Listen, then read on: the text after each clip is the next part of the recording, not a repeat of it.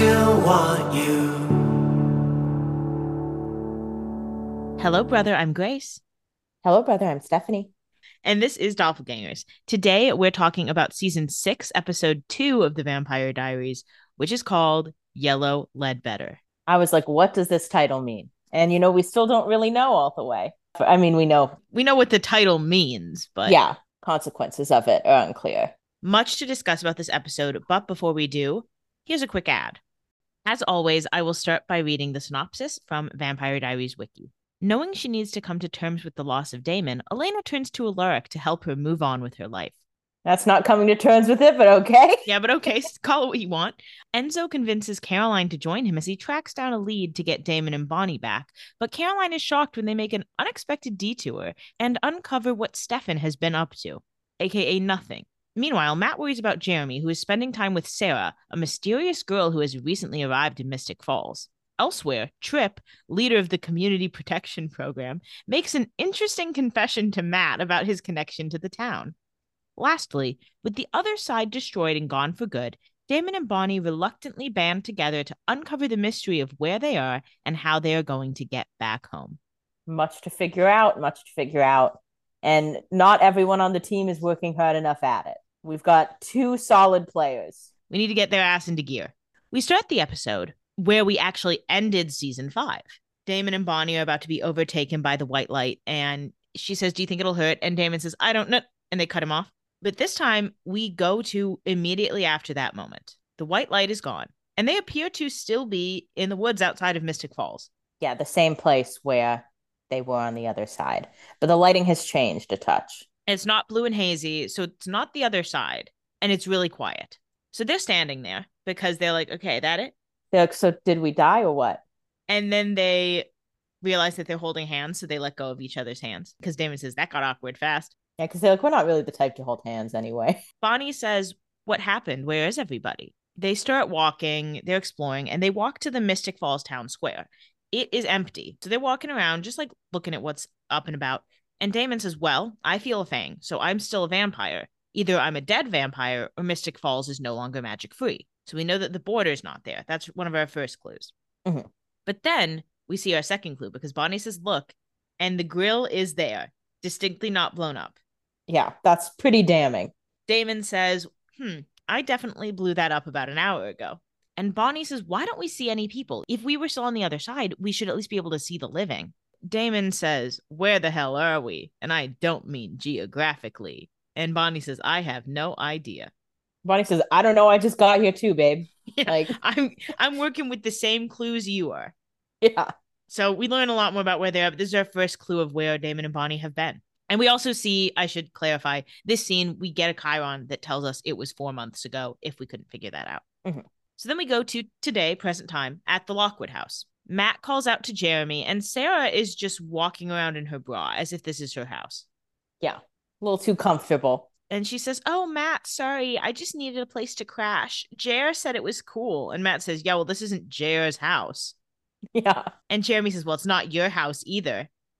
Let's see the deed. Whose name is on the deed, bitch? Roll out the deed, bitch. Jeremy gets up from the couch. He is shirtless. And Sarah says, look, it's no big deal. Like, I can just take off. And Matt says, yeah, why don't you do that? Yeah, Matt says, like, please do, slut.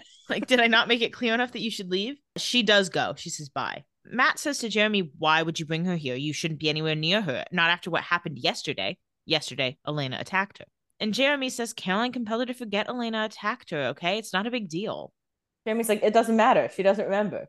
And Matt's like, you're being way too cavalier with this compelling thing. I don't like it. Yeah. Matt says, not a big deal? Right. I forgot. You don't care about anything.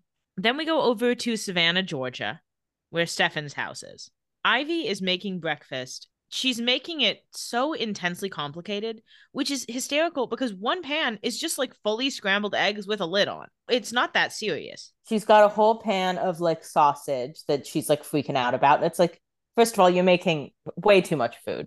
Yeah. Because guess what? He doesn't really need to eat human food. You're doing a lot of work for someone who pretty clearly is not super into you.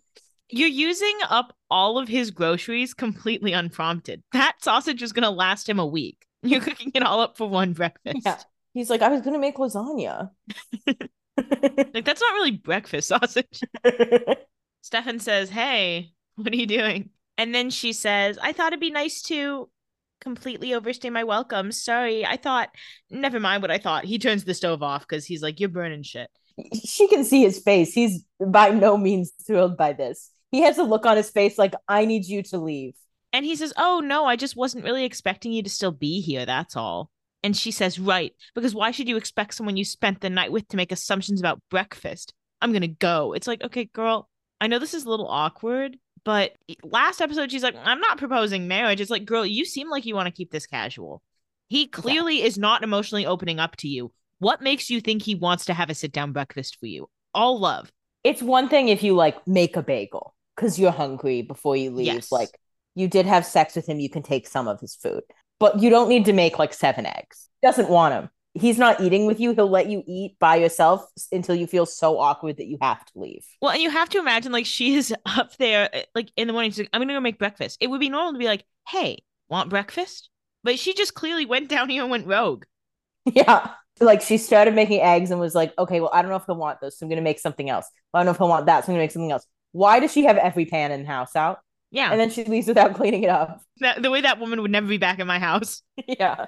He says, oh no, don't go. And she says, no, I get it. Okay. I'm super into you and you are intermittently into me. Breakfast bad. Don't worry about it. But Yeah. yeah, Basically, you got that's it, the girl. situation. He says, look, Ivy, why don't we have dinner tonight? Although I should probably do the cooking. He wants to have a girlfriend because he needs a distraction from the never ending grief that plagues the rest of his life. It's all a distraction. But he doesn't want her around all the time because he does need a good like 12 hours a day to just like sit and be sad. And he can't have her there. Once the sun sets, he's like, I need company because once the sun sets, I'll get even more depressed. Yeah. So they smile. He says, I should probably do the cooking. Ha ha ha ha ha. Because she clearly doesn't know how to make eggs. He's like, and I guess I'll do the grocery shopping too. Since you used up all my groceries. We go over to Elena's dorm room. There's lots of photos of her and her friends, but a lot with Damon. She's packing up all the Damon related items into a box, including a bunch of framed photos, the shirts she regularly smells, and a photo booth like strip where they're making such goofy faces. It's like, when did you guys have time for that? Like, when were you in this good of a mood and happened to run across a photo booth? And the answer we can all assume is when Stefan was drowning in a safe. Yeah. They were happy then. You'd think that would sour the photo a little bit, but I guess not. We see memories as she remembers them of them, like making out and stuff. And she uses the photo strip as a bookmark in a journal that she also puts in there. So she has her Damon box all set. All her Damon memories are getting out of her room. She's like, great, I got this ready to hide. We go out to the Whitmore quad. Matt and Jeremy have commuted out for the day because Elena is talking to them about her big plan. She says, okay, well, the thing is, it's been 4 months and it's time for me to let go. And Jeremy says, so are you going to erase Bonnie from your head too? And Elena says, no, because missing Bonnie makes me sad, but missing Damon makes me dangerous. Okay. Okay, I guess. Like, just deal with it. She's been through it, whatever. She says, Alaric will compel away any memories and then make me forget that I had him do it. I need you to keep the truth from me too. Tyler and Stefan are on board. Why are you all agreeing to this? Yeah, none of you should be agreeing to this. I was watching this. I was like, wait, Alaric said yes? Yeah. I was like, what the fuck? Number one, I mean, the buck should have stopped at Alaric because Alaric should have said, like, you're going to regret doing that. I'm not going to be complicit in this, blah, blah, blah. I get why Stefan said yes because he's like, yes, everybody give up hope.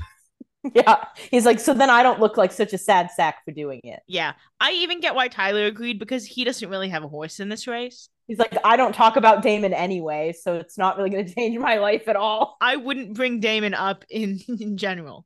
Yeah. And Matt says, what about Caroline? Which is a great question because Caroline obviously shouldn't be in support of this. But Elena says, somehow I doubt she'll take much convincing. Even though Elena is like hell bent on misunderstanding Caroline's concern for her at every turn. Like, yeah. Caroline is not like, I hate Damon, so you shouldn't date him. Caroline is concerned, like, these are the things you value, Elena. Damon doesn't seem, from my perspective, to value them. She's not like been anti-Damon for no reason. Yeah, she's had concerns that she's brought up. And your only response has been, well, that's not true. And she's like, okay, well, that's not really calming my concerns at all. So I'm just going to keep your best interests at heart by bringing this up to you. But for the most part, Caroline and Damon don't have many issues anymore. And Yeah. Caroline's kind of A, accepted their relationship, and B, she's pretty supportive of it as she's seen them together. So it's like, at this point, Elena, why do you think Caroline hates Damon so much? Because Elena really thinks she's better than everybody. She wants to be a Caroline hater so bad. We go over to the diner where Caroline's been hanging out. Caroline is there with Alaric, and she says, "You said Stefan was looking for a way to bring Bonnie and Damon back." And Alaric says, "I thought he was. I have been feeding him leads for months. He let me believe he was following them." Alaric's like, I sent him leads. I didn't know I was sending leads to where they go to die. Yeah. Caroline says, "Well, I've been focused on magic bubble duty, and as you can see by the lack of magic in Mystic Falls, it's a spectacular fail of a mission. And now you're telling me this whole time no one has been doing anything to help Bonnie and Damon?" Alaric says, "Well, I wouldn't exactly say no one." We hear some rock music, so we know someone sexy's coming. We go over to a hotel, into a coat check room, and we see our boy Enzo. Love him. I know, thank God he's back. We didn't have him last episode. We missed him dearly. He's making out with a woman in the coat check. She's a witch, we find out. He says, like, "Oh, please, like, give me a hint." And she says, "I don't know anything." And he says, "You witches are so secretive. Lucky for me, I am quite gifted at unraveling the truth." And he does so by kissing and being sexy. I mean, it works. There's not a secret I would keep from him, I tell you what. And it works on this witch too. She says, "Okay." So This is okay, bluff called. yeah, she says. So there's this coven in Oregon. They found a way to communicate with their ancestors on the other side before it went away. Maybe they know what happened to your friends. They call themselves the Gemini Coven. They're small and weird, and they don't like outsiders. You had a guess about the Gemini Coven. I mean, we have to bring up the possibility that this is Liv and Luke's coven. And what makes you think that? Well, Gemini twins, but also Liv and Luca giving like indie Pacific Northwest vibes in a way. They're giving Oregon vibes. Yeah. But it's more the Gemini thing. It's, I would say, 95% the Gemini thing, Yeah, I think that's fair. which makes me think the coven is like a bunch of twins. I think that's a fair assumption. Enzo says, "So you did know something." And she says, "I just wanted you to work for it." They kiss some more. But Caroline's there. She says, "Ahem." She says, no, I'm not fucking doing this again. Okay. I've had the little sexy do whatever you want partner. Like, we're moving today. Yeah, I'm sorry. I can't handle this anymore. You're my only option for a teammate at this point. She's like, look, I'm sorry. If this had been 4 months ago, sure, dilly dally here. But I just found out I'm the only one who's been doing any work. So unfortunately, I'm now on a bit of a clock. No dillying, no dallying. Enzo says, "There's a blast from the past. Hello, gorgeous." Enzo and Caroline, bestie era incoming.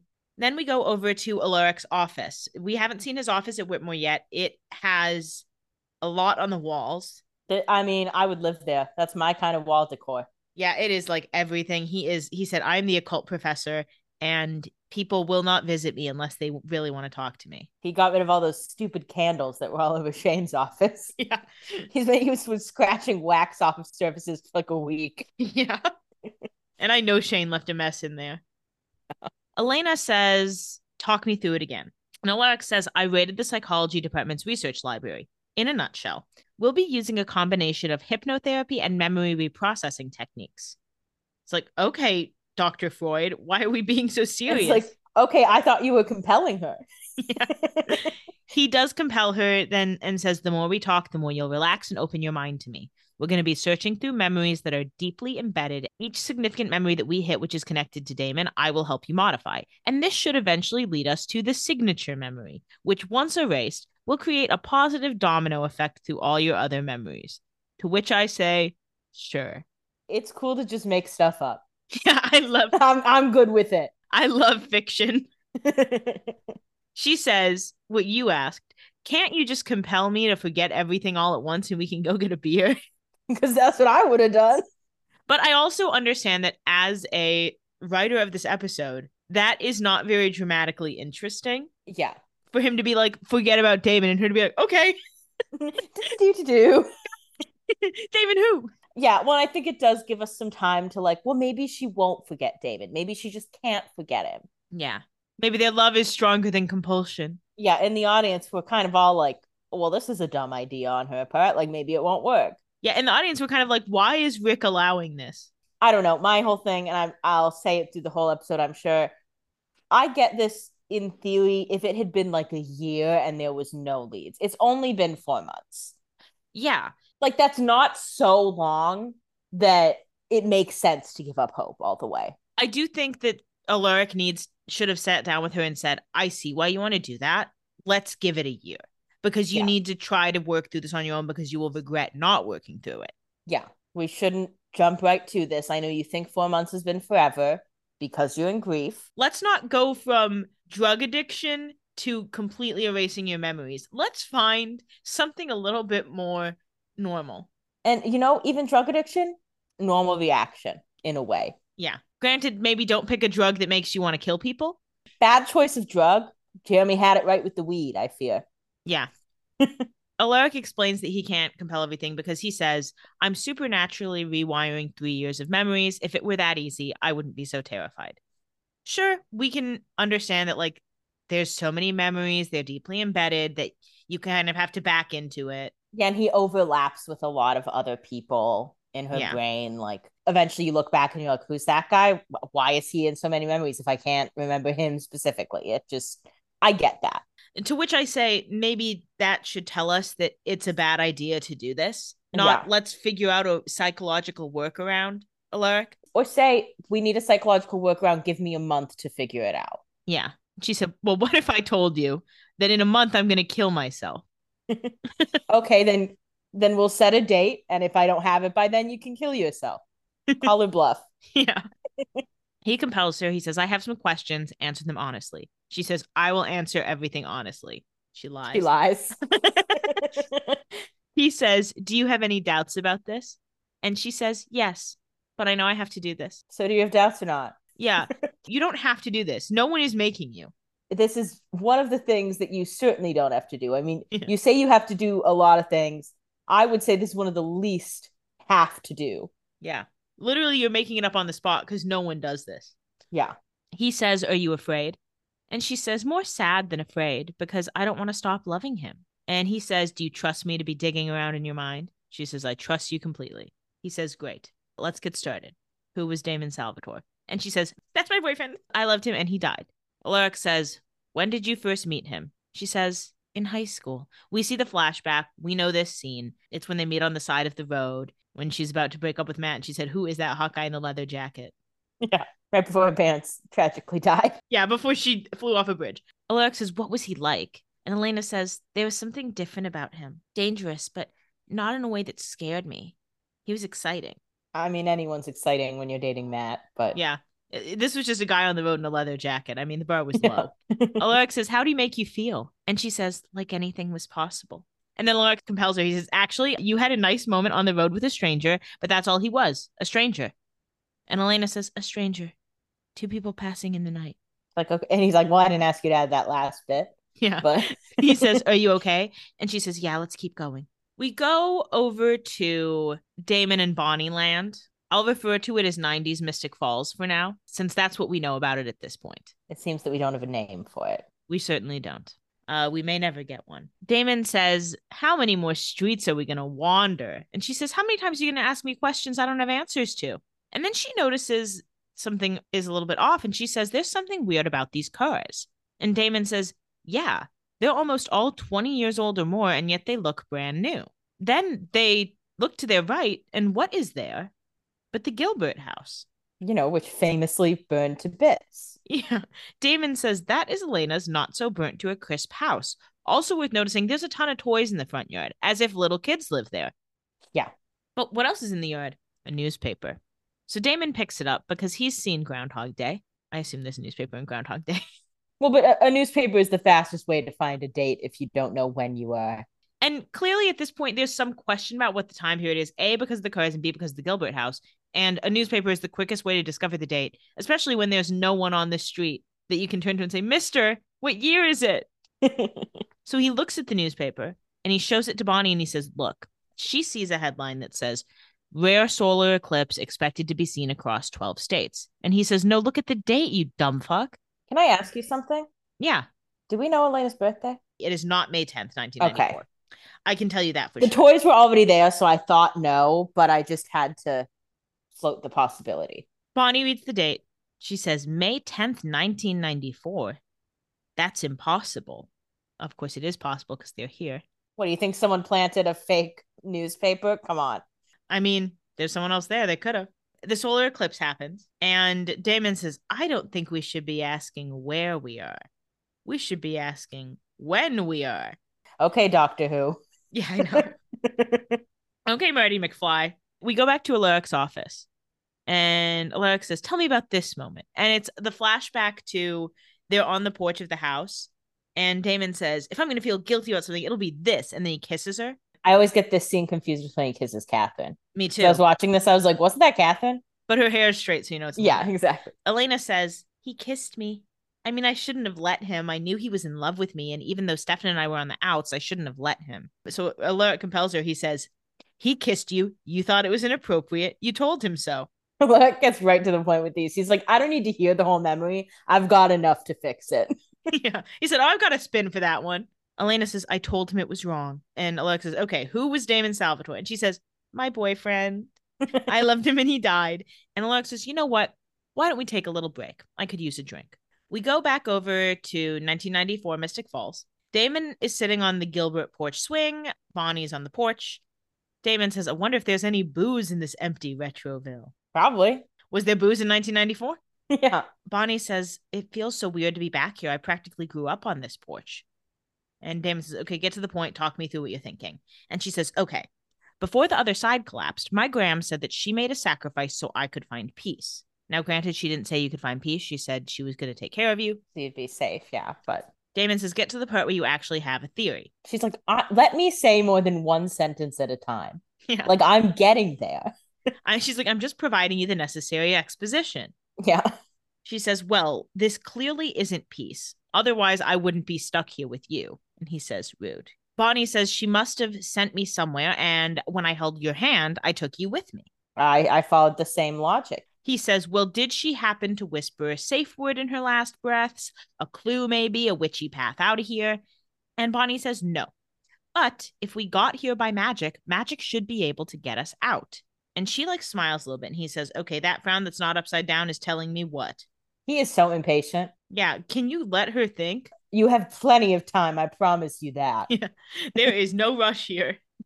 She looks at a candle. She says, Phasmatos Incendia, but it does not light. And Damon says, great, still can't do magic. Awesome. We go over to Whitmore. Elena is on the phone with Caroline. Elena says, you're the last person I'd think would object to me erasing positive memories of Damon from my head.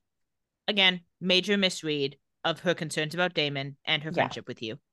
Yeah, sorry Caroline cares about your feelings. I know that's so offensive to you since you clearly hate her ass. Yeah, and I'm so sorry. And I know we're all past this, but I'm so sorry Caroline had hesitations about you dating a guy who killed your brother. Who was also your boyfriend's brother. Those hesitations didn't come from nowhere. Let's not act like Caroline was just being judgmental for being judgmental's sake. Yeah, there were a lot of issues. She had reasons. Caroline says, we are literally chasing a lead. What if we find something out? What if Damon returns home and everything returns back to normal and you're just sitting there confused and weird? Great point. Fantastic point, Caroline. Thank you. Elena says, then Alaric will bring back my memories. That seems, considering how complex it is to get rid of the memories, that seems like an oversimplification. I was going to say, do you think it is really that simple that he can just say, oh, please remember Damon now? What, he's going to go to the signature memory and change it back and the dominoes are going to stand back up? Yeah. Come on. It just seems a little wishful thinking. Yeah. It seems like you don't understand how permanent compulsion is. And it seems like you don't even understand psychology either, which makes sense because Alaric's not a psychology professor. Yeah. And she skipped all her classes to do this today, so she's not learning shit. Elena says, go ahead, Caroline, just say what you need to say. I don't want to pressure you into agreeing. Even though she literally already started doing it. Even though she's literally I don't know why you wouldn't be on my side with this. Yeah. It's I thought you would agree, but I'm not going to pressure you. Caroline says, I don't know what to say. I was actually just trying to think of what Bonnie would say. And she'd say that you should do what's best for you. I'm going to have to disagree with you there, girl. I'm not sure Bonnie would say that. I do think Bonnie would say, look, I want you to do what's best for you, but I don't think this is it. I think Bonnie would be the one saying, I get why you want to do this. And if you think this is best for you, I'm obviously not going to stop you. But I do think you should think about waiting to do this, give it a little time. I find it odd that no one was more, against this. I do think the only person right now who is against this, who would be, is Caroline. And clearly at this point, she's outnumbered. Everyone else has agreed to it.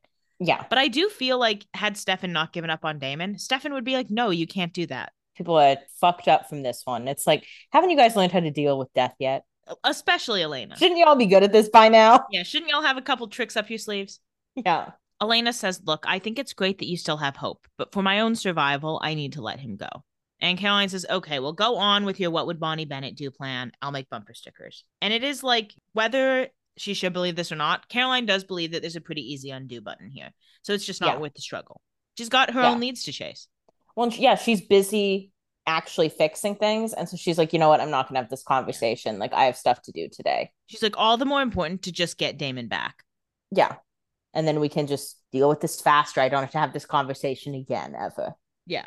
Elena says, I love you. Caroline says, I love you too. And they hang up. And we then see that Enzo is sitting shotgun. And Enzo says, girl bonding. Very sweet. He's like, so we're all friends now, huh? Yeah, he says, so I'm kind of in the group, right? He says, so I heard you dropped out of school. And she says, and I heard you were a lurker spying on my life. When do we exit? Besties. Enzo says, we'll exit soon. You should reconsider. Looks can only get a girl so far these days. And she says, well, I have really good looks. So that I can get pretty far on mine. She says, well, I'm not taking feminist tips from the guy who used his tongue to get secrets out of a coat check girl. And he says, garment attendant. She says, you just made that up. This humor, I think, is mostly past us. But in those early to late 2010s, the humor of like, secretaries are administrative assistants now. It's like, okay. When it was like, sometimes it would be a joke and sometimes it would be like, no, you need to call them that. And it was like, okay, I think the title is not necessarily the issue with the way those people are treated, but yeah, I think the real problem with the secretary thing is that sometimes men call a woman their secretary and then they treat them like their maid. Yeah. When they're really their administrative assistant. It's really just to trick men. Yeah. I still found him cute when he did it. Because Enzo was tongue in cheek about it. Enzo's hot and sexy, so I'll let him do whatever he wants. Yeah. No judgment. Caroline says, so did you also make up the Gemini Coven lead? Because I've never heard of them. Who are they? None of these people remember that they know twins. Yeah. You know two witches who are twins. I need you guys to connect the dots. Like, I'm sorry. That was my immediate thought. And again, I'm not saying You're not confirming I'm not saying that this is their coven, but I am saying that Gemini implies twins. You know witches who are twins.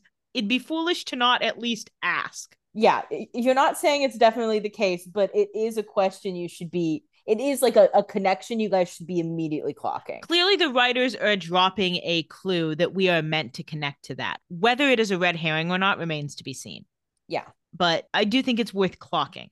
But again, Caroline's doing everything here with a little bit of help from Alaric and Enzo, of course, kinging. It's a lot of information for the three of them to deal with, especially when Caroline is dealing with 75% of it. Yeah. Enzo says, I have no idea who they are. That's not where we're headed. He's like, that's not today's thing. And Caroline says, where are we going? And Enzo says, you'll see. He has got a tricky day up his sleeve. He is giggling in the front seat. He's like, I can't wait for her to see where we end up. He said, Siri, take me to Savannah, Georgia. We go over to Stefan's house. He's chopping a bunch of veggies. He's cooking with wine. It's a little bit unclear what he's making because he's cooking up zucchini, squash, carrots, maybe mushrooms, carrots. I think celery even. There are some bell peppers there too. It's unclear what he's making. And again, the wine really throws it off. So maybe like a sort of ratatouille inspired pasta. That was my thought process, but maybe pasta primavera, but that's a lot of, it's another case of, you don't have to put everything in the pan, right? Yeah. And again, if I were Ivy and I come over and this man's just putting that many vegetables in a pan, it's like, so you're just using up the vegetables in your fridge. Like you didn't buy anything for this. Yeah. You didn't plan a meal at all. There's literally a brown spot on this zucchini. He's like, well, you used all my sausage. He's like, well, I would have made bolognese, but you ate all the sausage this morning. Let that be a lesson. He has a blood bag taped to the back of his vegetable drawer. So he takes that out and sips.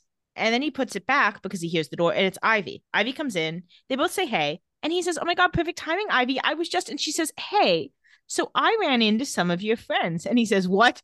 The look on his face because he's like, I don't have any fucking friends. He is in panic because he knows best case scenario, the person who's here is Caroline. And he doesn't even want to face her particularly. I think to him, the best case scenario is like Alaric. Or maybe Elena because he knows she's going to, give up. I think he's scared to face Caroline and he certainly does not want to face Enzo. Yeah. I know he was terrified when he saw that man walk in the door. Enzo is about his worst case scenario. I think this specific combination is his worst case scenario. Yeah. Like if it were Caroline and Elena, he would swallow Caroline easier. If it were Caroline and Alaric, he'd swallow Caroline easier. If it were Enzo and Alaric, it could be like, okay, Alaric's going to rein Enzo back. These two, No one's reining anybody in. nor should they. They're pissed. Got to face your life here, Stefan. Ivy says, here's where I ran into them. And Caroline and Enzo come in. And Enzo says, Stefan, you are a hard man to track down. I wasn't sure if your new friend would invite us in, but she said this is your place. So an open invitation to all your mates, right? Got any bourbon? He's like, isn't this great? I didn't even need to be invited in. You're so fucking stupid. He's like, you couldn't even take someone else's house? Are you an idiot? You really thought I couldn't get to Savannah, Georgia? Yeah. Caroline glares at Stefan. If looks could kill. In her mind, at this point, she's like, why hasn't he answered any of my voicemails? He's been listening to them and not responding, which is awful. Yeah. It's going to get worse, girl. So they sit down for dinner. Enzo says, good stuff, mate. He doesn't comment what he's eating, but he says it's good. We know if Stefan canonically can cook. Yeah. Ivy says, so, how do you guys know Stefan? And Caroline says, well, he and I went to high school together. He used to date my best friend. Not that he's not allowed to date. I mean, they broke up. I just didn't realize he had met someone because she wants to date him, but she's trying to be casual. Yeah. And she's like, what the fuck is he doing sitting here with a girlfriend? So he's not doing any work and he has a girlfriend? What was the point of all this? Yeah. Caroline says, so how did you two meet exactly? And Stefan says, Ivy's car was in the shop where I work. And Caroline says, you work in an auto repair shop? Caroline and Enzo are both like, what the hell? Like, why do you have a job? Yeah. Stefan says, it's relaxing. Ivy says, why? What did you used to do? And Enzo says, oh, man of all seasons, jack of all trades. And he turns to Ivy and says, you have a lovely clavicle. And she says, thank you. She's like, I guess. And Enzo says, forgive me. I always notice a woman's neck. I'm a neck person. So Stefan, right, Stefan? If someone said that to me, I'd be like, so you're a vampire. Yeah. Like, I've seen Twilight. What do you mean neck person? Stefan says, I'm not really a neck person anymore. And if I'm dating a guy and he's like, I'm not a neck person anymore, it's like, what the fuck is up with my neck? That I turned him off necks. Yeah. If he was into necks, what's his thing now? Fucking forearms? I know. Enzo says, that's so silly. You can't just stop being a neck person. Enzo is being so silly. It is literally Stefan's worst nightmare. This is worse than Damon. Yeah, Damon wouldn't even be this annoying. Ivy turns to Caroline and says, so, like, is Enzo your boyfriend? Because I don't know who he is. He clearly didn't go to high school here. Yeah, she's like, clearly they don't really like each other. So I'm confused about this dynamic for sure. Yeah. And Caroline says, oh, God, no. Would you date that? And Enzo says, I'm right here. I have super sensitive hearing, practically supernatural. Do you believe in the supernatural, Ivy? He is just firing him off. She can't follow this because she's like, what? She says, I guess I never really thought about it. And Enzo says, well, me, I'm a believer. I had to get a witch to do a locator spell to find my buddy here. There's a pause, but then everybody laughs. Ivy clearly doesn't get the joke because it's not a joke. Yeah, she like kind of laughs, but you can tell she's like, what is the vibe here? Yeah. Because also, like, keep in mind, Stefan has told her nothing about himself. At this point, it seems like she's learning a shit ton about him, but none of it is making any sense. If I were Ivy at this point, I would honestly think that he's like in witness protection. Oh. Or that he's like a CIA agent, because the way they talk about like investigative work and I don't know any of his friends, I'd be like, I think he's like undercover. I would be so convinced that I somehow fell in love with like a spy. Because you'd be like, well, that's why he can't tell me anything. Yeah, I'd be like, oh, it's not that he doesn't like me. He's a spy. See, I feel like at this point, I'd be like, you guys can catch up. I'm going to go. Like, I would not stay here. Oh, yeah, I do think I'd leave because, even if I do think he's a spy, the last thing I want to get involved with is government secrets. I gotta go. You don't want to deal with his boss over there, the hotch of the situation. Yeah. Because then you'll get in trouble. This, like, British guy who clearly, like, works for the NSA or some shit. Clearly works for Interpol. Yeah, he works for Interpol. The hot blonde is, like, an FBI agent. He's in the CIA. Like, me, I would be like, I don't know what you guys are doing, like if you're trying to uncover something, but I don't want to be involved in this. I promise I don't know anything. I'd be like, I am just a girl who thought this guy was hot. I promise. Like, I won't give you any trouble. I won't tell anyone. I'm just going to go. I would be so convinced he's a spy. See, I don't think I would jump to that conclusion. I think I'd just be like, wow, this guy like really just wanted to go off the grid. And like these friends hunted him down. But why would you think he wanted to go off the grid? What would be your thought if you're in Ivy's shoes? I don't know. I'm trying to think what I would put together from this. I would start getting nervous about him because I'd be like, clearly he's hiding something from Yeah. me. Because it would seem to me that he ran away from these people specifically. Well, and it would seem to me the only other clue I have is that he used to date this girl's best friend. And now I'm thinking that girl died in a mysterious circumstance. And he might have been involved. And he's definitely a suspect. They like went on a boat together and she didn't come back. And he left town right after that. Yeah, and he insists that like no, she just fell and drowned. I did everything I could to save her. But like they don't really buy it. The guy from Yeah. Interpol. But there are like scratches on the boat. Yeah. There was skin cells under his fingernails. Yeah. Either way, I'm leaving this dinner. I can go get McDonald's. See, and frankly, I think I would have left before the investigative work lead even got dropped. I would have left at this point. So I think I would have nothing. Like, especially because after this morning where he clearly didn't want me at breakfast, Yeah. and then I come to dinner and two of his friends who seemingly hate him are there. No, I'm not your girlfriend. I'm not doing this for you. Like, if you want a girlfriend to be here for you, you do have to be nicer to me. I'd be like, okay, well, back to Tinder. Yeah. Well, time to try a different auto shop, I guess. Yeah. Guess I can't go to that mechanic I'm again. gonna go get my oil changed tomorrow. We go back over to 1994 Mystic Falls. Damon is making pancakes and he is listening to the song What a Man, and he's drinking bourbon. So he's having a good morning. This looks like Saturday morning to me. Yeah. Bonnie comes in. She's got a teddy bear. And she says, I didn't know you cooked. And he says, I don't. How'd you sleep? Me? Not good. My 1994 mattress? Very lumpy. And then he says, what's that? The teddy bear.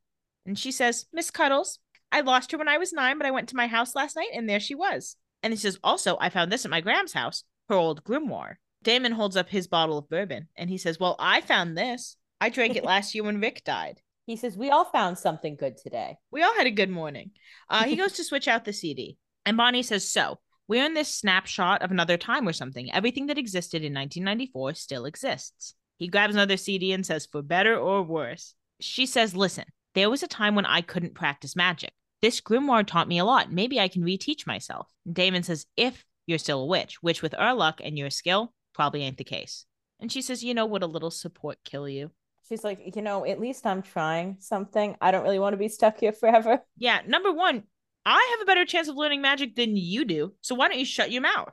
Yeah. Damon says, I'm acutely aware that we are in some otherworldly time dimension. However, did you ever think for 1 second that maybe it's you being negative, reacting to my natural self negatively?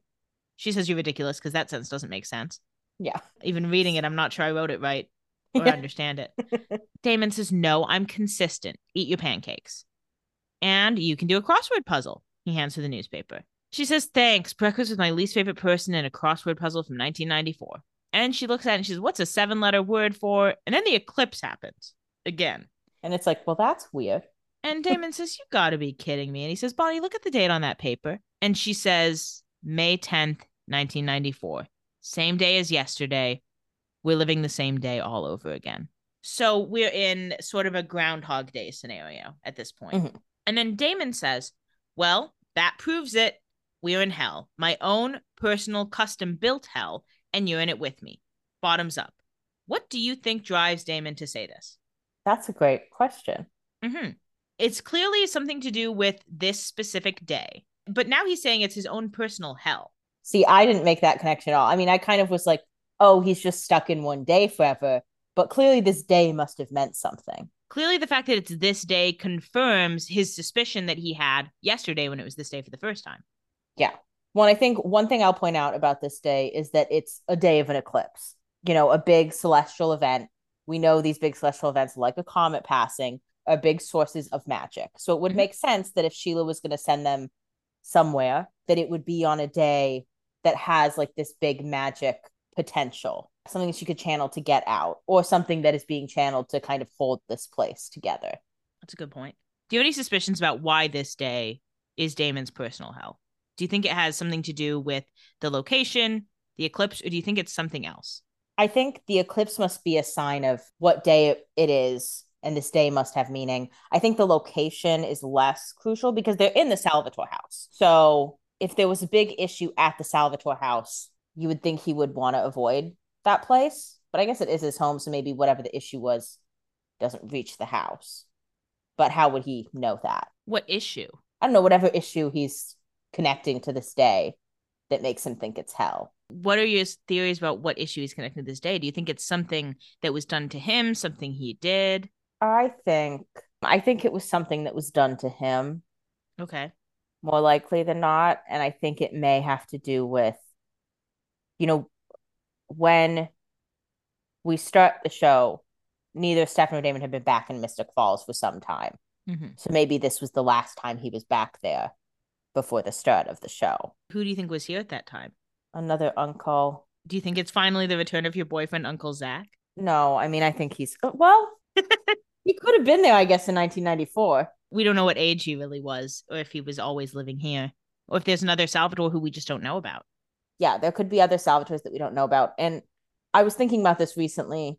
I know throughout the show, we don't really get any insight into Stefan and Damon's mother, and I think we're meant to assume she's dead. She died of consumption, we were told before. Oh, okay. But I'm just saying, because an actress tragically passed away recently who played their mom. Interesting. I saw that news. So I just have to throw out her possibility of floating around somehow. So do you think she maybe is involved with what happened on this day, or do you think she might be involved in this world somehow? I think potentially what happened on this day. I don't know how that makes sense because we're assuming she's dead, but I'm just throwing out the possibility I of mean, her. we've assumed people have been dead many times and they haven't been dead. I mean, consumption's a pretty like vague illness. Yeah. Do you think their mother is alive? Uh, It's a yes or no question. I want to say yes, but I don't feel confident about it. Okay. So I'm going to lean yes. Okay. Do you think we'll ever meet her? I do, whether it's in the past or in the present day. Because again, this news about this actress, I'm not really guessing this by myself. I'm using some clues I've gathered. But I do think there's some Salvatore family connection, I'm thinking this day, whether it's her or young Uncle Zach or some other person, because we know this house, changed hands over the years. Mm-hmm. We don't know when Uncle Zach moved into this house. Exactly. So there's possibility that it has been, there's some different person who had it. And we have to remember this house was for many years a boarding house. Mm-hmm. We have to assume it wasn't in the 90s, though, because of the last uncle that died in the 50s. Where do you gather that? Because it was just that uncle there then. So why would they be a boarding house? No, it was a boarding house then, I think. Oh. Because remember when we met that girl Tiki at the car wash and we met her grandpa, and he referred to it as the boarding house in the 50s. So I think it was a boarding house then. Maybe. Don't quote me, though. So who knows? Well, then maybe he killed a bunch of people in the board. Well, no, the boarding house probably was there in the 90s, is my thought. But you're coming up with that kind of out of nowhere. Yeah. I guess maybe Damon put an end to the boarding house. Yeah. Let's say that. You know what? We're not going to get any more boarders. Let's wrap it up. Either way, I think it was some negative event in Damon's life. Something to do with his family. Okay. I didn't even think about that till you asked this question. I know, I could tell you didn't think about it. We go over to the Lockwood house. Jeremy is drinking alcohol, and Matt says it's a little early for that, don't you think? Jeremy says it's dark out. That's fair. Yeah, I mean, if it's dark, I mean, to be fair, Jeremy was probably drinking before it got dark, but... Yeah. Matt says, I meant in life. He says, where's Sarah? And Jeremy says, I don't know, I'm not her keeper. Matt says, okay, well, I'm going to go for a jog. And he goes. And Jeremy drinks, and then Sarah comes in and says, you guys don't like each other much, do you? And Jeremy says, he's trying to give me purpose. And Sarah says, why didn't you tell him I was still here? And Jeremy says, didn't feel like it. Girl, don't you want to leave? Isn't this weird for you? Don't you have somewhere else to be? I guess maybe not. We'll discuss that later. I think she does. We go out to the road. Matt is jogging. And who pulls up but our good friend Trip driving a Jeep? And I said, of course he's driving a Jeep. Yeah. He says, hey, 5 miles with the group this morning wasn't enough for you? Matt says, Trip, hey, I was just blowing off some steam. Like, what's up? And Trip says, hey, that girl from yesterday, the one with the animal bite, you know where she ended up? Now, Matt should be, a little suspicious about why he's asking all these questions, but Matt's too dumb. Yeah. Matt says, yeah, my house. Not sure how that happened. And Trip says, is she there now? And Matt says, no, she split. Why? And Trip says, well, I have some deputy buddies over at the station. Okay, ACAB, why are you guys talking to this rando? He says, one of them said that the sheriff ran her plates and the car came up stolen. And Matt says, you're kidding. And Trip says, look, I know I can be paranoid, but if there's a bad element running through town, I want to keep tabs on it. So let me know if she shows up at your place. Mind you, he wants to keep tab on this on a volunteer basis. Yeah, the deputies already have this information. And I think the bad element you're concerned about, Trip, I think you're safe from that, considering she's still alive in the confines of the town. Yeah. Matt says, I'll keep you posted, and Trip goes. We go back over to Rick's office where we're back in the throes of Delana flashbacks. Elena says it was the Miss Mystic Falls pageant. Stefan was supposed to be my escort, but he bailed on me. Bailed? That's a big oversimplification of what happened, He Queen. was going through something. Elena, that day was not all about you. It was actually Yeah. all about Caroline. If we want to get the technical. winner of the pageant. Elena, it certainly wasn't all about you because you didn't even care about that pageant until like the day before. To this day, I'm like so thrilled that Caroline won that pageant. I was so scared watching that episode. Yeah. That was the most scared I've been the whole show. Even more scared than when Jeremy died. Yeah. Elena says Damon stepped in. We see the flashback. We know this well. Who among us has not turned on a YouTube video of this clip after a few too many glasses of wine? I know I have. I have and I will. I have, and I cover up the recommended videos side because I am scared to spoil something. Elena says he saved me from being embarrassed in front of everyone. Yeah, clearly that was the biggest issue that day. You being embarrassed, not Stefan almost killing a girl. Yeah. Not to be a Stefan apologist, but but that's all you do. But that's me. Elena says he took my arm and led me out with the rest of the girls on all their dates, and we danced. I remember that was the first time I felt it. And Rick says, felt what? And she says, how sexy he was. Me too, girl. And it's like, what the fuck were you feeling the rest of the season, girl? Why did it take you that long? Why did it take you 18 episodes to see how sexy he was? Girl, I saw it episode 1. It's not in the pilot. I saw it when he was a crow. I'm better than you. I said, that's a sexy crow. I said, wow, something about that crow makes me feel like I can do anything. He's dangerous, but not in a way that scares me. She says, I'd never let myself notice till then. Obviously, I knew he was attractive, but I didn't want to see him that way. Alaric compels her, and he says, you went down the stairs and no one was there. He's getting sick of this. He's like, how many fucking memories do I have to go through? He's like, yeah, you were embarrassed. I wouldn't be surprised if he was like, and you peed your pants in front of everyone. Yeah, like, you adds extra spice to it. Not only was there no one at the bottom of the stairs, you fell down them. And then you tried to do the dance, but you were hobbling, and everybody laughed. And everybody laughed. And people still call you Trip to this day. Yeah, people call you Trip Fell. Elena says, I was embarrassed, but I got over it. And Alaric says, okay, who was Damon Salvatore? He's like, that one's gotta be it. And she says, my boyfriend. I loved him and he died. And then she says, Alaric, I hate this. I mean, how much longer is it going to take? Alaric says, until we find that signature moment, the moment you knew you loved him. And Elena says, oh, that's easy. It was after I found out about the sire bond. Everyone kept telling me my feelings weren't real, but I knew they were. So Alaric compels her and says, okay, your feelings were because of the sire bond. And then he says, who is Damon Salvatore? And she says, my boyfriend. He says, that's not it. Gotta dig deeper. He says earlier. And she says, okay, I don't know. Oh, maybe it was the night we spent at the motel together. I wasn't back together with Stefan yet. And I remember I was laying in bed with him and all I could think about was kissing him. And we see a flashback as if we could forget. And I was like, oh, it was earlier than that, Queen. Yeah. You kissed him that night, so you definitely knew before then. Yeah. She says, I wanted to kiss him so badly. And Rick compels her and he says, nobody kissed anyone. He's over it today. He says, who is Damon Salvatore? And she says, my boyfriend. And he says, my that's boyfriend. He says, that's not it. Next. And she says, I don't know, Rick. And he says, okay, well, think about it, Elena. Think about that moment where you knew this person was someone you have feelings for, that you loved, and that you could see those feelings going on forever. Trust me, you never forget it. And she said, well, I didn't. I'm just lying right now. She says, the thing is, I know the moment I'm lying to you. Lying to myself, to be fair, as well. Yeah. But more to you. She says, maybe we should just forget it, okay? Let's forget about this entire thing. It was a stupid idea. I can't do this anymore. I'm done. Sorry. She leaves. It was a stupid idea. Y'all shouldn't push this any further. Just undo this and say, she tried her best. Now let's go through grief like a normal person. Yeah. We go back to 1994 Mystic Falls. We see the solar eclipse again. Damon is cooking pancakes. And also it says like 2 months ago. So at this point, they've been here for 2 months. Mm-hmm. Bonnie says, what's a 7-letter word for kill me now? And Damon says, that joke got old 6 weeks ago. And she says, so did this crossword puzzle. She says, every day for 2 months, I've done this stupid thing, and I still can't figure out 27 across. She reads the clue. Old tongue twister, Eddie turned top 40. The answer is yellow Ledbetter. It's the name of the episode, but we'll get there when we get there. Mm-hmm. She says, and I hate pancakes. And Damon says, don't take it out on the pancakes. Those pancakes, like myself, are waiting for you to be witchy and get us the hell out of here. And she says, you know I've been trying. And he says, and failing.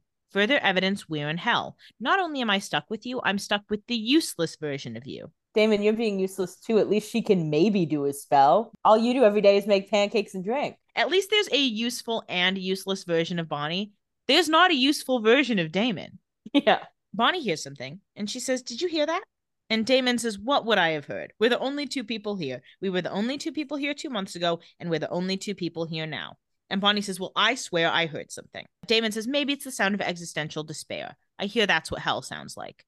And Bonnie says, you think we're trapped in your hell? I have to spend every day on repeat with the person I like least on this earth. Maybe we're trapped in mine. And she leaves. Which, fair enough. I mean, it's a toss-up. Yeah. We go back over to Stefan's house. Stefan opens some more wine. That'll calm the situation, buddy. Yeah. Let's get everybody drunker. Enzo says, so, Stefan, tell us. This house, very charming. When did you get it? And Stefan says, oh, about a month or so ago. And Ivy says, no, more than that, remember? We met 2 months ago and you already had it. And Stefan is like, shut up. He said, who asked you, bitch? Yeah, he said, I didn't even want to invite you for dinner. I just felt bad that you cooked like the world's largest breakfast this morning. He's like, what are you doing here? Caroline says, you've lived here for more than 2 months? And Stefan says, yeah, I guess I have. So he gave up on his search for Damon 2 months in.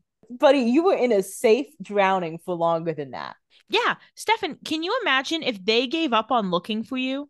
I guess they didn't know he was missing. To be fair, they never started looking for him. Yeah, they didn't really. But if they had known he was gone, they would have. As soon as they started, they found him in like a week, though. But that's the thing. It's like 2 months feels like pretty short. No, and don't get me wrong. I can't begin to imagine the grief of losing a sibling. But I do think I would be trying longer than 2 months to do something about it if I lived in a supernatural world. And don't get me wrong. I think this is so interesting because, I mean, we know that Damon and Bonnie are main characters and we're seeing them. So, like, as a viewer, we're pretty sure they're coming back. But, like, in real life, it would not be totally crazy for Stefan to say, I had to accept that they died and move on. Yeah. Like, moving away to Savannah is its own problem, which I think is the real issue. It would not be crazy in real life for Stefan to be like, I have to accept that my brother is dead at some point. Yeah. 2 months seems early in a supernatural setting, but it's not a crazy thing to do. Caroline says, well, I guess that's just weird because everyone thought you were living somewhere else and your job was supposed to be investigative work, not auto repair. And Stefan says, well, I've moved on from that job. And Caroline says, well, you can't move on from investigative work until you've solved the investigation, Stefan. Again, if I'm Ivy, I'm like, he's a cop. Please tell me you're not a cop. Please tell me I didn't have sex with a cop. Stefan says, you know what? How about we just drop it? I'm happy doing what I'm doing now, and that's all that should really matter, right? No. Actually, your happiness means almost nothing to me at this point. I'm glad you're happy, but you owe a little bit to your friends. Mm-hmm. You owe a lot to your friends, actually. And specifically Caroline. Yeah, it's one thing to want to move on. It's one thing to leave all your friends in the dust while you do that. Mm-hmm. He knows that's the real issue. Caroline is about to say something else, but Enzo says, hey, there, darling. No need to make a scene. Really, it's all probably just some big misunderstanding. Perhaps this'll clear it all up. He stabs Stefan's hand with a fork. Ivy freaks the fuck out for obvious reasons. And Caroline says, Enzo, and Stefan says, what the hell is wrong with you? Enzo says, so many secrets. What are you running from, Stefan? And see, at this point, if I'm Ivy, I'm like, well, I'm going to go. Don't worry. I'm not going to tell anyone about this. I'm just going to go see a movie. Yeah, don't worry. I'm going to keep this to myself, but I won't be sticking around anymore. Yeah, but Stefan, you're not worth this. Ivy says, oh, I don't. Caroline compels her and says, calm down, come with me, let's go upstairs. She takes Ivy and then she turns to Enzo and says, no need to make a scene. And they go. Because she's like, oh, you can make a scene, but I can't. Enzo says, what kind of coward gives up on his own brother? And Stefan says, you don't know what you're talking about. Actually, he sort of does. I mean, he knows about not giving up on people. You can say a lot of things about Enzo, but you can't say he doesn't know about that. Yeah. Stefan tries to vampire run, but Enzo gets him. They fight. Enzo stabs Stefan in the neck and says, why don't you enlighten me? Stefan throws Enzo onto the table. Enzo hits Stefan against, like, the frames on the wall. And Stefan headbutts and punches him, and then Stefan snaps Enzo's neck. And it's like, okay, unnecessary. On the stairs, Caroline gets a call, and she says, hey, this is really not a good time. It's Alaric. And Alaric says, I'm really sorry. I just hit a wall with Elena and I need some insight. And Caroline's like, okay, well, I can talk about this. I can be kind of helpful at least. Yeah. She says, okay, what's the wall? And Rick says, I'm trying to get her to figure out when she first fell in love with Damon, but she can't seem to get there. And Caroline says, well, yeah, because she doesn't want to admit what everyone else knows. She fell in love with Damon when she was still with Stefan. No fucking dove. Yeah, no dub. But Caroline drops this so fast. Like, well, like with no prodding. She's like, oh, I get it. No, I see what the issue is immediately. She's like, I know what the problem is. Stefan has overheard this comment, and at first it looks like he's going to be upset about it, which is just funny because, like, if he didn't realize that by this point, I don't know what to tell him. If I were Caroline, I'd be like, oh, see what happens when you don't care about your friends? Yeah. So Stefan is cleaning up, and he points Caroline to Enzo, and he says, you should probably get him out of here. He'll be up soon, and I really don't want another go round. Caroline says, look, I'm sorry that you heard what I said. And he says, it's fine, Caroline. I really don't care. Mm-hmm. Mm-hmm. Yeah, because that's something you definitely are good at doing, is not caring. One thing about Stefan, he degaff. I think he gaffed. Yeah, I think he gaffed quite a bit. Caroline says, why? Why don't you care? You were the one who always cared. It's what I liked about you. Amidst all the crazy in our perfectly messed up lives, you cared more than anyone. So how could you just stop? He's like, well, I'm pushing all the feelings deep, deep down inside to some boxes that I don't intend on opening. And that should work flawlessly based on my calculations. That won't ever come back to bite me. He says, one thing about me, I'm in denial, actually. Yeah. He says, because I had to. I had to move on. The months before I moved here, I was following every lead Alaric sent my way. I spoke to every witch, shaman, psychic in 20 countries around the globe, and every lead was a dead end. 2 months.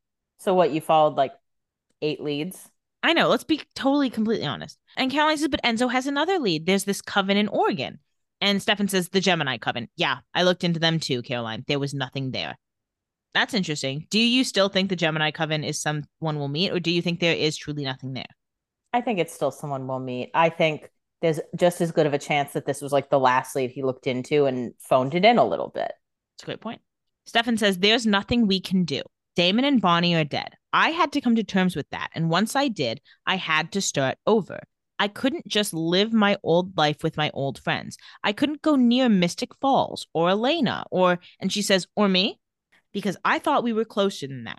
She's like, I understand it's hard to be with Elena because like Elena also lost Damon. It's like, what else are you guys going to be able to talk about? But like, you can't just leave your whole life behind and think there's not going to be any repercussions to that. Well, yeah, he's acting like, he's like, oh, I had to move on. And in order to move on, I had to like start over. You didn't have to do that. You people have lost people before, and you don't have to start over. You can move on with the support system that you already have. Yeah. But he's not facing the deep guilt he has for not being able to save his brother.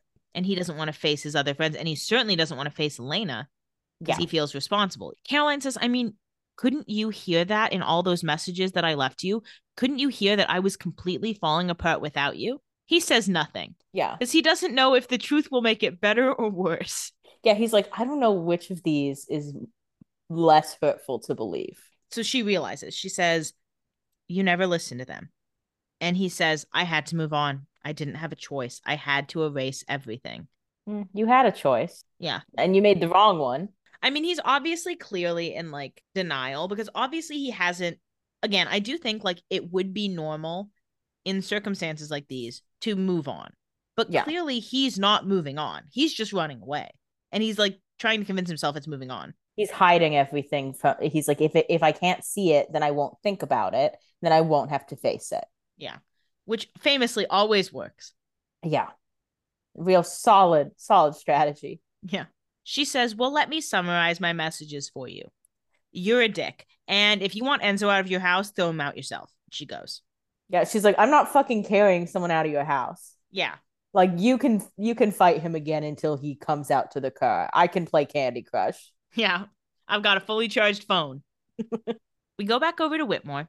Elena is in her dorm. She's already unpacking her Damon box. So she's given up. Yeah. And she leaves a voicemail for Luke and she says, hey, Luke, where are you? I need more of those drugs like right now. I'm trying to go, And then she sees Rick's there, so she hangs up. Now, Elena, what about last episode makes you think Luke is bringing you any more of those? Yeah, Luke screened that call, Mama.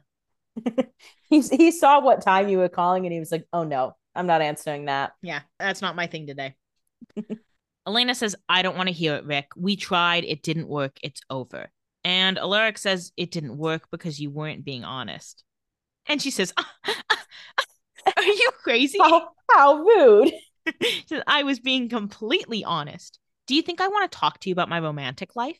Alaric says, no, you weren't being honest with yourself. I want to hear all the Damon stuff while you were still with Stefan. And she says, well, I never. How dare you? What exactly are you implying? It's like, Elena, I know you don't want that to be what happened, but like, and I know the sire bond was part of it, okay? But you did sleep with him the day after you broke up with Stefan. So the concerns about the overlap are not coming out of nowhere.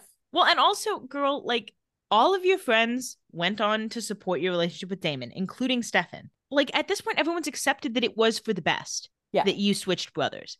But don't act like you weren't, like, playing both sides a little bit there. Yeah. She says, I was completely faithful to Stefan. And Alaric says, of course you were. He's like, sure. Technically. Yeah, technically, yeah. You didn't hook up with Damon while you were with Stefan. But again, you did do it, like, the day you broke up with him. So it's kind of like... It's like, sure. You were faithful if we're going by the exact textbook definition. But I think we all understand there's some gray area there. Yeah, it's just like on Euphoria when Cassie's like, you guys already broken up. And it's like, yeah, but that misses the principle of it.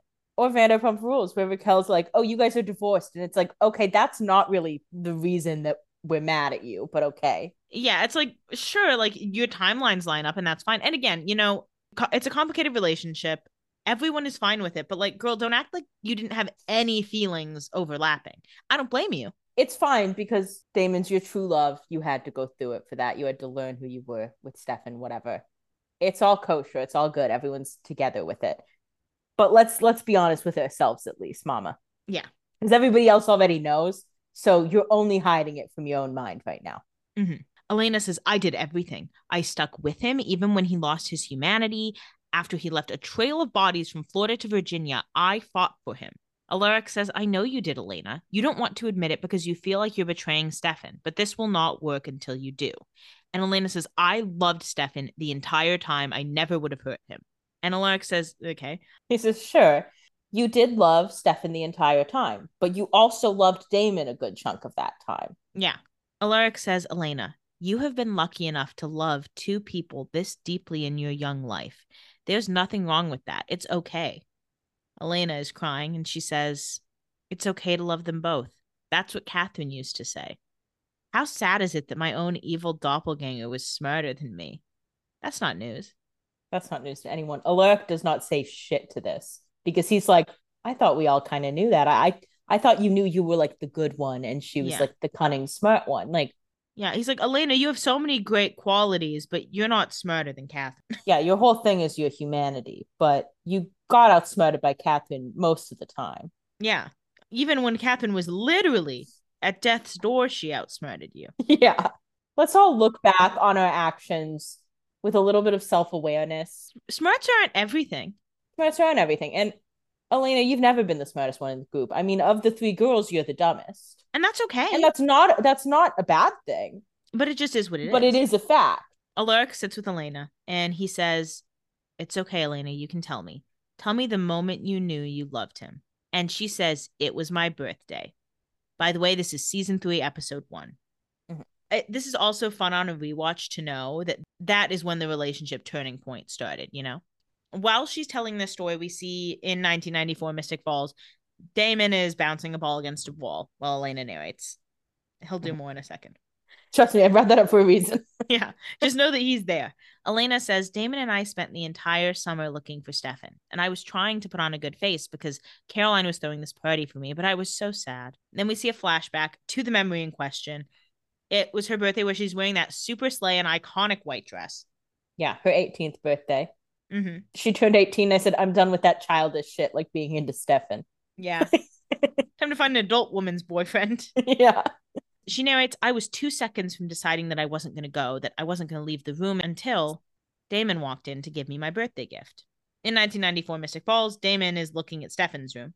In the flashback, we can see Damon standing in the doorway for the birthday, and the framing in these two shots matches that Damon's in the doorway in 1994, he's in the doorway in the birthday. You guys get it. At Elena's dorm, Elena says, it was the necklace Stefan had given me. I'd lost it, and Damon knew what the necklace meant to me, what it meant about my feelings for Stefan.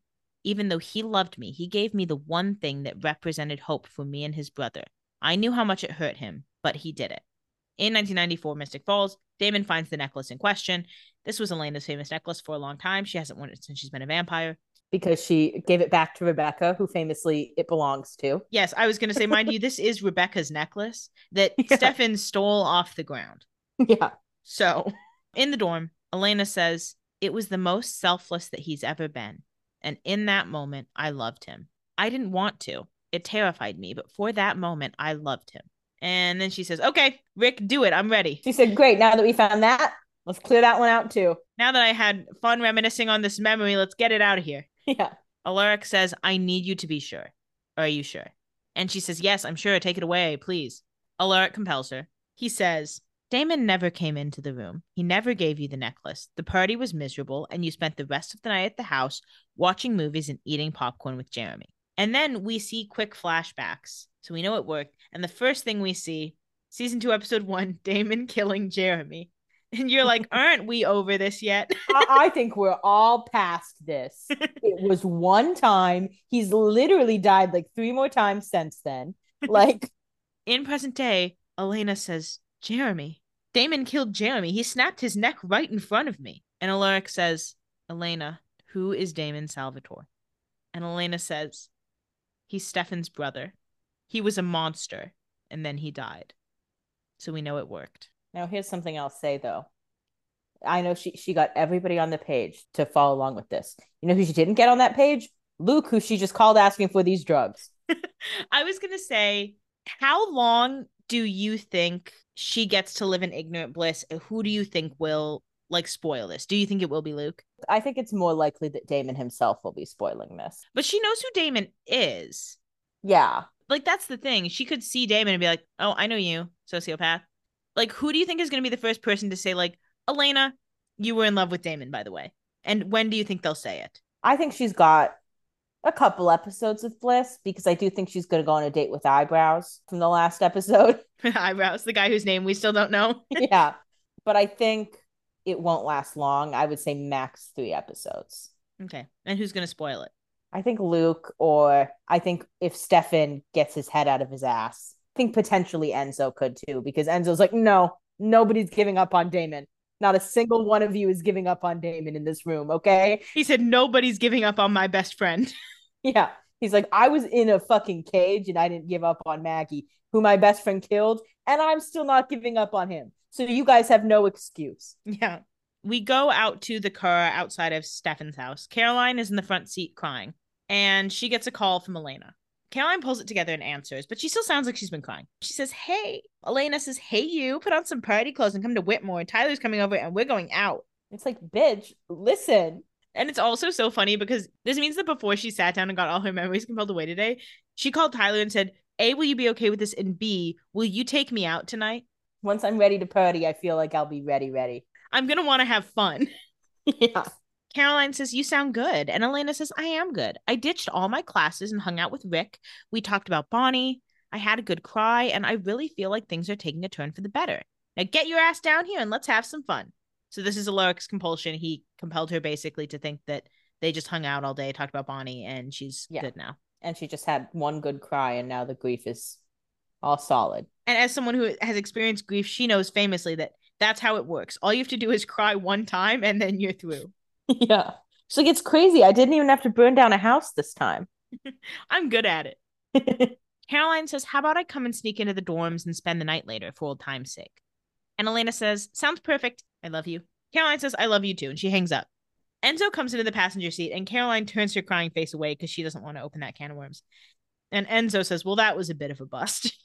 But then he notices that she's crying and he says, BRB. He's so sexy and kinging. He is so king. We go back into Stefan's house. Stefan is cleaning up the broken table. And Ivy says, "Hey, did your friends leave? Whoa, what happened?" And he says, my friend is a bad drunk." And I'm watching this and I'm like, Ivy, get the fuck out of there. Yeah. Ivy says, "Yikes. Well, at least your friend Caroline seemed nice." And Stefan says, "Yeah, don't even get me started on her." He says, "I'm going to throw this out." He goes out to the back to bring some wood out. He comes back in, and in the 3 seconds that took, Enzo has Ivy by the neck. And Stefan says, "Let her go." And Enzo says, "Okay." And he snaps her neck and drops her.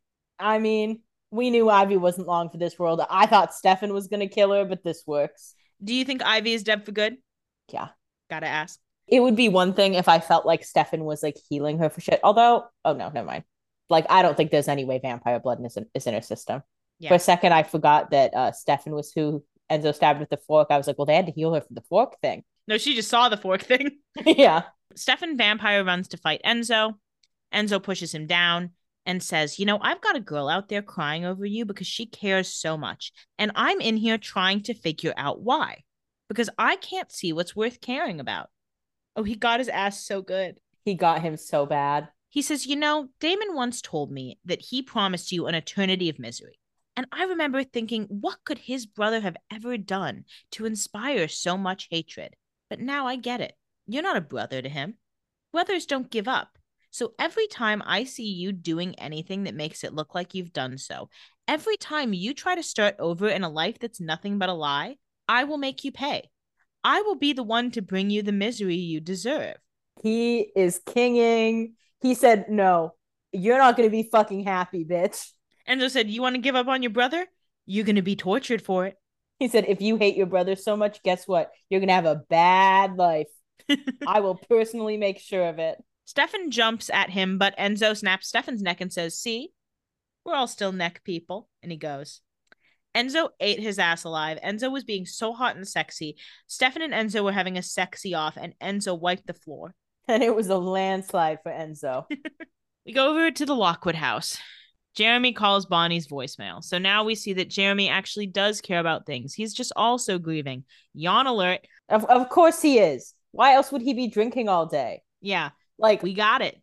He says, "Hey, it's me. I paid your phone bill again. Your mom said I could. I think she felt sorry for me or something. Or maybe she wants to hear the sound of your voice too. What do I know?" I'm so pissed at you, Bonnie. Yeah, still. You told me that you were going to die over the phone. So you kind of deserve me railing at you on voicemails you're never going to get. Guess I'll call you and yell at you again tomorrow. Okay, bye. And he hangs up. I mean, fair enough. He comes inside and Matt appears and Jeremy goes like, you scared me. Matt says, "Hey, we got a little problem. Sarah's shady. The plates on her car are stolen. She's got to go." Don't get me wrong. I buy that she's shady. I don't trust her. But the plates on the car being stolen are not like enough to necessarily cut off contact with her quite yet. So Matt's being a little dramatic, although I think he will end up being right. I think Matt was right that they should cut off contact after Elena attacked her, regardless. Yeah. And then the plates being stolen, it's just like, why do we want to get involved with this girl? At this point, the worst case scenario we can think of is she's probably going to rob the house. Mm-hmm. And it's not like Matt has his own money tied up in this house, but it's like altogether, she just shouldn't stay here. Well, yeah, she definitely shouldn't stay at their house. But it might be good to keep tabs on her. Yeah. But Jeremy says, "What are you, Deputy Dewey?" Which it seems like it's a Scream joke. It's gotta be a Scream joke. I know Kevin Williamson dropped that in. Yeah. Jeremy says, "How do you know that?" And Sarah appears. And she says, "It doesn't matter how he knows it. He's right. Girl, at least deny it." Yeah. Just say, "It's my dad's car." Or, I guess you can't say dad. Just say like it's my brother's car. He reported me it's stolen because he's pissed at me or something. Yeah, that's easy. Whatever, lie. Or just say, "That's crazy. My boyfriend gave me this car." Or say like, "I borrowed it from a friend. Like it's not registered to me, but it's not stolen." Yeah. But she says, "I stole it from my old boss. He had wandering hands, so I wandered my hands to his car keys." You buy this? No. Matt says, "No offense, but you got to find someplace else to stay." And she says, "Totally get it. Fair enough. I appreciate you guys helping me. I really do. It's okay because I have family here, sort of. I mean, I haven't met him, but my dad supposedly lives here. It's not like he's going to let me sleep on the street, right? So I have to ask, who is her dad?" So I did make a list of founding family names because Okay. I feel like I have to keep in the founding family track, just because also what other name would we know? So I'll just go through the list of founding families and then I'll kind of talk through my thought process for each of them. Sure, please do. So Bennett, I mean, I think we have to float the possibility of Bennett. I don't really believe it so much. It's probably unlikely that's Fell because we get another Fell reveal later. Forbes, I doubt. Gilbert shouldn't be true because she maybe had sex with Jeremy. So I think what we're really between the two is Salvatore and Lockwood. Okay. I lean Salvatore because she says my dad supposedly lives here.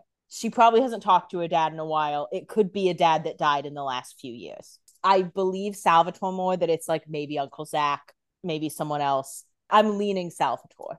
So you think her dad is maybe Uncle Zach? Yeah. Even though he lived by himself in this house? Doesn't take that much time to make a baby. I guess I should ask, do you think he knew he had a daughter? I think she says she's never met her dad. I think it's like a biological father and she was adopted. I should Okay. specify. So do you think that he knew he had a child? I think whoever it is probably doesn't know, or like if they do, they like gave them up for adoption. I do think, I mean, I was thinking the Gilbert possibility because we know the Gilberts have no problem moving babies around, but I would hope that she didn't sleep with Jeremy with that knowledge. Well, there is a possibility also of a secret love child that was specifically hidden. For example, Lockwood is your other theory. Mhm. It would behoove Mayor Lockwood to not have an illegitimate baby. Yeah. Or, the Bennetts, Abby's abandoning kids left and right. Let's be It's totally true. honest. Like, I think Bennett is like the third most likely, but I think if she was looking for her dad, it's unlikely she would have planned to find Rudy in Mystic Falls because he wasn't in Mystic Falls for so much of the time. sure. Um, That's also how you're getting to founding families because they're in Mystic Falls all the time. yeah. And I do think the Lockwood possibility does stick out because she does kind of give us that like season 2 werewolf girl vibe in a way. Yeah, definitely. So I'm going between Salvatore and Lockwood, but I'm leaning Salvatore. Do you think she knows who her mom is? Do you think we'll figure out who her mom is, even though the father seems to be the bigger concern here? I think we'll find out the mom as well, but I don't think she necessarily knows. Or it could be that it's this love child situation. The mom got sent away to be like, look, you can have this baby, but you can't have it here. And then maybe this mom died or something that made her be like, I need to search out my dad. Or that, she got old enough and was like, I need to find my biological father, whatever. All the classic things. Do you think this girl has been living with her mom, living with a foster family, living with adopted parents? Where do you think Sarah has come from? I would guess foster family or adopted parents more than mother. Okay. And she's told us she's from New York, by the way. Does that say anything to you? I don't think so. So Jeremy says, Matt, at least let her stay till she finds her dad. And Matt says, seriously, Jer? I'm on the Community Protection Committee, and she's a car thief. Don't worry, King. The committee's fake. King, that doesn't mean shit. It's okay. You're not going to get fired from a job that doesn't pay you. Yeah. Also, because let's be honest, you seem to be the second in command of this committee. So if you're one of their best, let's be realistic about what this committee needs. And clearly, the committee that you're on is a front for Tripp's other actions. Yeah. But we'll get to that. Jeremy says, all right, fine. We can go stay at Stefan's and Damon's. No one's there. And Matt says, you can't leave. I told Elena I'd watch out for you. And Jeremy says, it's not like she can do anything about it. He takes Sarah's hand and they go. And so we'll see how Sarah reacts to the Salvatore house, is all I'm saying. You think she knows what it looks like? I think I think there's a name somewhere, is more than anything. That's a good question. Do you think she knows the name of her father? Or do you think she has like a picture of him, a letter? Like, what clue do you think she has about her father, if anything? I think she knows the name. Okay. Why didn't she say it here? Because they didn't ask. If I was her, I'd be like, I know his name, by the way. You guys know him. Clearly, you guys are like fixtures of the town. Don't you think it would have come up with Jeremy if she knew the name? I think she's choosing not to tell them. Why? Not sure. Because she's shady. Yeah, because she's shady. That's pretty much it. We go into Tripp's van. Tripp is driving the van. We saw him in a Jeep earlier. And once we get to this van, it's clear that it is not the Jeep. Red flag number 1. Yeah, it looks like a heavy duty van also. And we see behind his head like a little door. And I was reading into that immediately. Matt is on the phone with Tripp. Tripp says, that's probably another lie, but I'll look into it. Thanks, Matt. And Matt says, look, Jeremy is a good kid. He's just going through some stuff. And Tripp says, oh, yeah, I know all about him. I grew up with his dad. Another fucking friend of Grayson Gilbert's. He really keeps just the scum of the earth in his circle. Says a lot about Grayson. One thing about me, I think Grayson sucks. Yeah, you've been on the anti-Grayson train. Yeah, I've been there for a long, long time, and I've never been proven wrong. So yeah. Matt says, wait, you're from Mystic Falls? And Trip says, born and raised till my parents split. I think that's why I'm such a geek about this town. My family were such big supporters. One of the founding families, actually. And it's like, oh, here we go. Oh, brother. It's like, oh, good. We're back to the founding families. I thought all you died. Matt says, which family? And he says, the Fells, another damn Fell. It's like I told you, like whenever they want to have a new founding family member, it's always a fucking Fell. We haven't needed a new founding family member in so long. Yeah. Like, I think you made me guess his last name, and Fell did not even cross my mind once. I'm so serious. Like, I just forgot about them. And in all seriousness, why would you? Because again, it makes his name Trip Fell. That's so ridiculous. Even if I had said Fell, I'd be like, there's no way they would have named him Trip if his last name is Fell. Yeah, if you had said Fell, I would have said, you think his name is Trip Fell? And I would have been like, never mind. Says, I'm Thomas Vincent Fell the third, to be exact. My dad called me Trip because I was such a clumsy kid. I took my mom's maiden name when he bailed. Can you imagine Trip Fell? So he goes by Trip Cook because it's his mom's maiden name. And his dad called him Trip because he didn't want his name to be Trip Fell. But mind you, his name is Trip Fell. You have to laugh. That is funny. His dad hated his ass. There are comedy shows that aren't writing jokes anywhere near that. Yeah. I mean, we've said this for a long time. Julie Plec takes big swings on names, and I love it. Yeah. This is such an interesting new take on a big swing because she said, no, this one's going to sound like a joke. I'm going to play around a little. I'm being funny. This tells us so much about this character, too, because he's kind of hot John Gilbert. Because he's like technically a founding family member, but it's like you are taking this all pretty seriously. I know all the founding family members do, but like, did you not hear about the big fire? What's funny about him as a founding family member is, yes, he got called Trip Fell, and that doesn't go together. But he changed his last name. He didn't change his first name from the nickname. John Gilbert would never get rid of the name Gilbert. Even if somehow his first name got changed to Gil, he would have changed his first name. Like, so it's interesting that Trip changed his last name. Yeah. I don't know what that means, but I'm just it seems like he went to go live with his mom. I mean, this is the thing about the Fells, too, is between Logan Fell, Meredith Fell, Tina Fell, the girl who was in Mystic Falls, Miss Mystic Falls, like, all these Fells, it's so unclear how they're all related to each other. Like, we can't assume they're all siblings. We have to assume, like, some of them are cousins. Yeah. But that's what's so funny about, like, the Fell family. Is like you can't really track the relations. They're called the Fell family because another baby fell out. So Matt says, so if you're from a founding family, that means you know all the stuff that goes along with it then, right? But famously, Matt is not from a founding family. So Trip, like a true founding family member, says, I'm not talking to you, loser. He says, I'm not telling your broke ass. I don't know who let you into the Lockwood house, but it wasn't me. Trip says, oh, is there a secret handshake I never got taught? I gotta go. But I'll see you later for training, all right? What are they training for? And Matt says, yeah, sure, and hangs up. It's funny because he has to go because all the people in his trunk are about to scream. Yeah. And he's on speaker. Yeah. So they hang up. Trip opens the little window in the compartment. There are people chained up and struggling. We can see fangs, so we know I think they're all vampires. Yeah. There's one thing that looked a little more like a werewolf, but I don't think that meant anything. I think they're all just vampires. Yeah, exactly. And Trip says, any final words? They don't say anything. They're like, we're literally gagged. Yeah. Like, literally, not like gagged. Yeah, I know. They're like literally gagged. They're literally gagged. Not literally gagged. Like, no, I'm gagged, honestly. Trip, I'm gagged. Your name is Trip Fell? I'm gagged. He drives the van over the border. They all start to die, cough up blood and stuff. Mind you, Everybody Hurts is playing. Well, everybody hurts.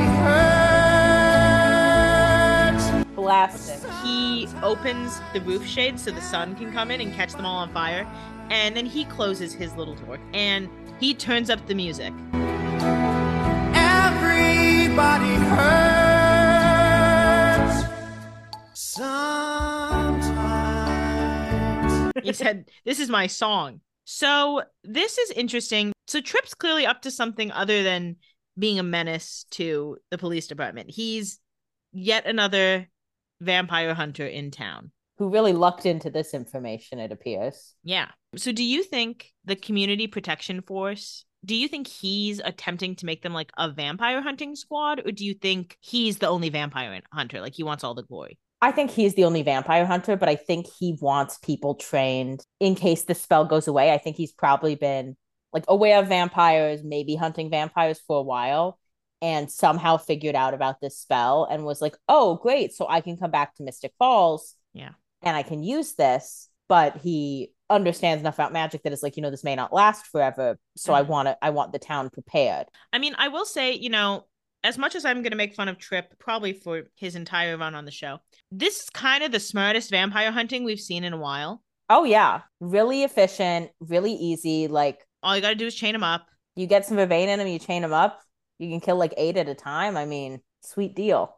Do you think before Trip is done here, he will kill any of our heroes? No. I think that's a fair question, but I don't think he's going to get to that. Because I do think, I've said it before, that this anti-magic spell will get undone somehow or another. Yeah. And without that, I think he will have trouble killing them. And I think especially because it's this Community Protection Squad, I'm guessing he's just training them for now because he has no reason to tell them about vampires. Yeah. Assuming none of them know, because, he hasn't been in Mystic Falls for a while, it appears. Yeah. And he hasn't been there with vampires, so he probably isn't aware that, Matt knows these things. Yeah.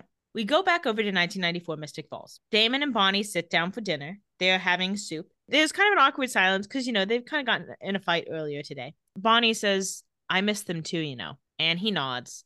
And then he looks at the paper and he says, oh my God, look who got 27 across. And Bonnie says, I wish. 27 across is a rock I am pushing up an endless mountain. And Damon says, an old tongue twister. Eddie turned top 40. Eddie Vedder, Pearl Jam, Yellow Ledbetter. Good work. She looks and she says, are you messing with me? And he says, no. Are you messing with me? And she says, I didn't finish this. And he says, well, neither did I. And she says, there is someone else here. And that's where we end the episode. So do you think there is someone else here? And if so, who? I think there probably is, because I think if there's any other like sleepwalking, whatever lore, that just gets too complicated. I think the most likely candidate for someone who is here is someone who was still on the other side when this happened. Although we know like Bonnie was holding Damon's hand, but it may be like, there weren't that many left at the time this came. I'm under the impression that Bonnie will be able to practice magic again, and that will kind of help them get out of here. Mm-hmm. That being said, it wouldn't hurt to have another witch around to help her for this. So I'm going to swing big and I'm going to bring up Ketsia. You think Ketsia is here? Yeah. Do you think that this place was created when the other side collapsed, or like just before the other side collapsed? Or do you think it's been here longer than that? And they just happened to be dropped in when the other side collapsed? I think there is a question about like the day that was picked that could say like maybe it was created as a result of this eclipse for some reason. And that's why it's stuck on that day. I mean, it could also be that Grams picked a day specifically, but I think it's more likely that it's like, a magical day and that's why she picked it. And it just happens to coincide with something in Damon's life. So do you think Grams built this place? I think it's likely she built it, but it's possible she just knew about it or knew that there was a way to kind of send people back to one specific day or something like that. And then she picked the day from there. But I do think she's the one who picked the time. So do you think there are other places like this that are tied to major astrological celestial events? And Grams just decided to pick one in 1994 where there was a solar eclipse, but she could have picked like the comet, or she could have picked something else. Do you think it's a lot of these? Do you think it's all tied to celestial events? I guess I'm saying. I don't think there are very many of them. How many do you think there are? I think it's more likely that this is the only one, but I would venture up to 5. Do you think we will see any others? No. Okay. But I don't feel good about that. Okay. If there's only up to 5, well, I guess what I'm trying to ask is what made this day so significant that someone created a separate dimension specifically on this day? Is it just the solar eclipse? I think the solar eclipse is certainly part of it, but it could be that a big, spell took place this day or some big supernatural event. I think it's probably connected somehow to the Bennett witch line. And that is part of my reason for guessing Ketsia, because we know Ketsia is Bonnie's ancestor. And I think this realm has something to do with Bennett witches. I mean, we know that there are times when there are big like witch deaths and sacrifices that bring a lot of power. And that may have been something that like Daemon got involved in some witch drama on that day. Like how this day interacts with Daemon is unclear because he clearly has a connection to it. That's another question. Maybe Daemon killed like a whole bunch of Bennett witches. Or, you know, I mean, I'm sure we could look up Bonnie's birthday, but we can guess that Bonnie's also in 1992. So Bonnie's like 2 years old. There may be something in the Bennett line that happened. We do know Abby lost her magic when she locked Michael up. And I can't remember exactly when that was, but I think the timeline could potentially match with when Abby lost her magic. Maybe that loss of magic in the Bennett line could have been a disruption. That brings us to the end of this week's episode. As always, if you are enjoying Vampire Diaries and or Doppelgangers, please tell your friends and give us 5 stars rating and review on Apple and Spotify podcasts. And follow us on Instagram at Doppelgangers Podcast. But that's it for this week. Until next week, goodbye, brother. Goodbye, brother.